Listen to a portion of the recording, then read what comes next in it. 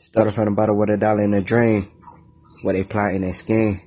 But you can find me at the top, I can stuff the nut to pop. Any nigga running up, won't even hear a shot but drop. FaceTime, took it back in the waist, not in the city of lost dreams. For few make it. For this oppression, I'm tired of stressing, got no possessions. I'm slowly losing my essence. The question is, will I last? Cause I'm growing weary. Feeling eerie, feeling like Satan in me.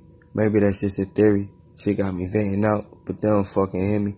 When they finally do pay attention, they say my bad, yeah nigga, clearly. She got me on my Hunger Game shit, it's either them or me. But the feeling paranoid, feeling disturbed is my reality. Moment of clarity, cause the blunts I blow obese, and if they plot on me, they rest in peace.